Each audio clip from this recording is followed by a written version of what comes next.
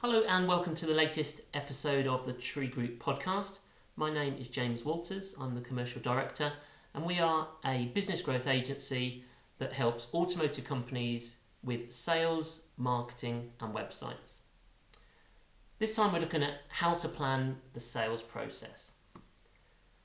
So what is a sales process? A sales process is a repeatable set of steps that guides a prospect from early stages to a closed customer and then onto retaining and upselling to existing customers. It gives your salespeople a specific guide to follow so they can consistently win new and repeat business. There are tons of different guides, diagrams and methods online that define a sales process. We can help break it down for you and make it easy to get your automotive company started on an easy to follow sales process.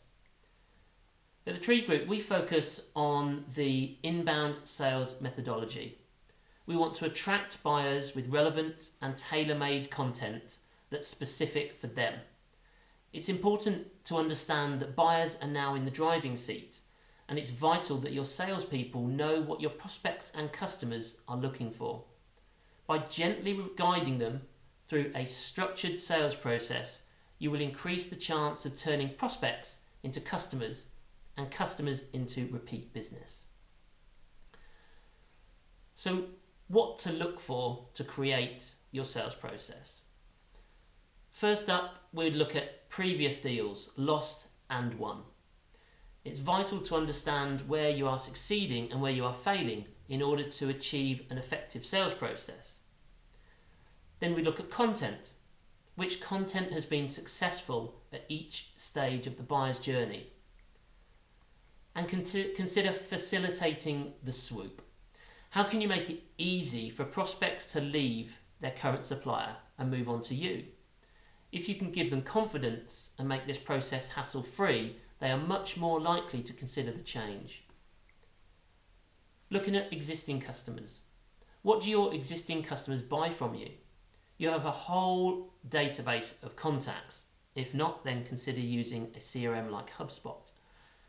Are there any opportunities to upsell or cross-sell between those contacts? You also need to be turning your current customers into repeat customers and then promoters of your business, i.e. evangelists or advocates. Make them thrilled and excited by the service they have had from you, and they will become your biggest advocates. Is there also an opportunity there for case studies and testimonials? Nothing sells your products or services like happy customers shouting from the rooftops. And what problems tend to arise? You'll need to look at each step and see where there can be improvements. For instance, when will a salesperson call someone who has downloaded an ebook from your website?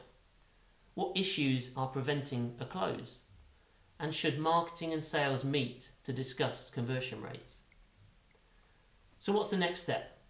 Well, after taking a look into how to plan the sales process, you need to make sure you follow the 5 steps to make it as effective as possible. And that will be covered in a future podcast. To learn more about the sales process, you can start with how the Tree Group can help with your sales process. And you'll find that at our website. It's at thetreegroup.co.uk/services. That's it for now, and check back again soon. Bye bye.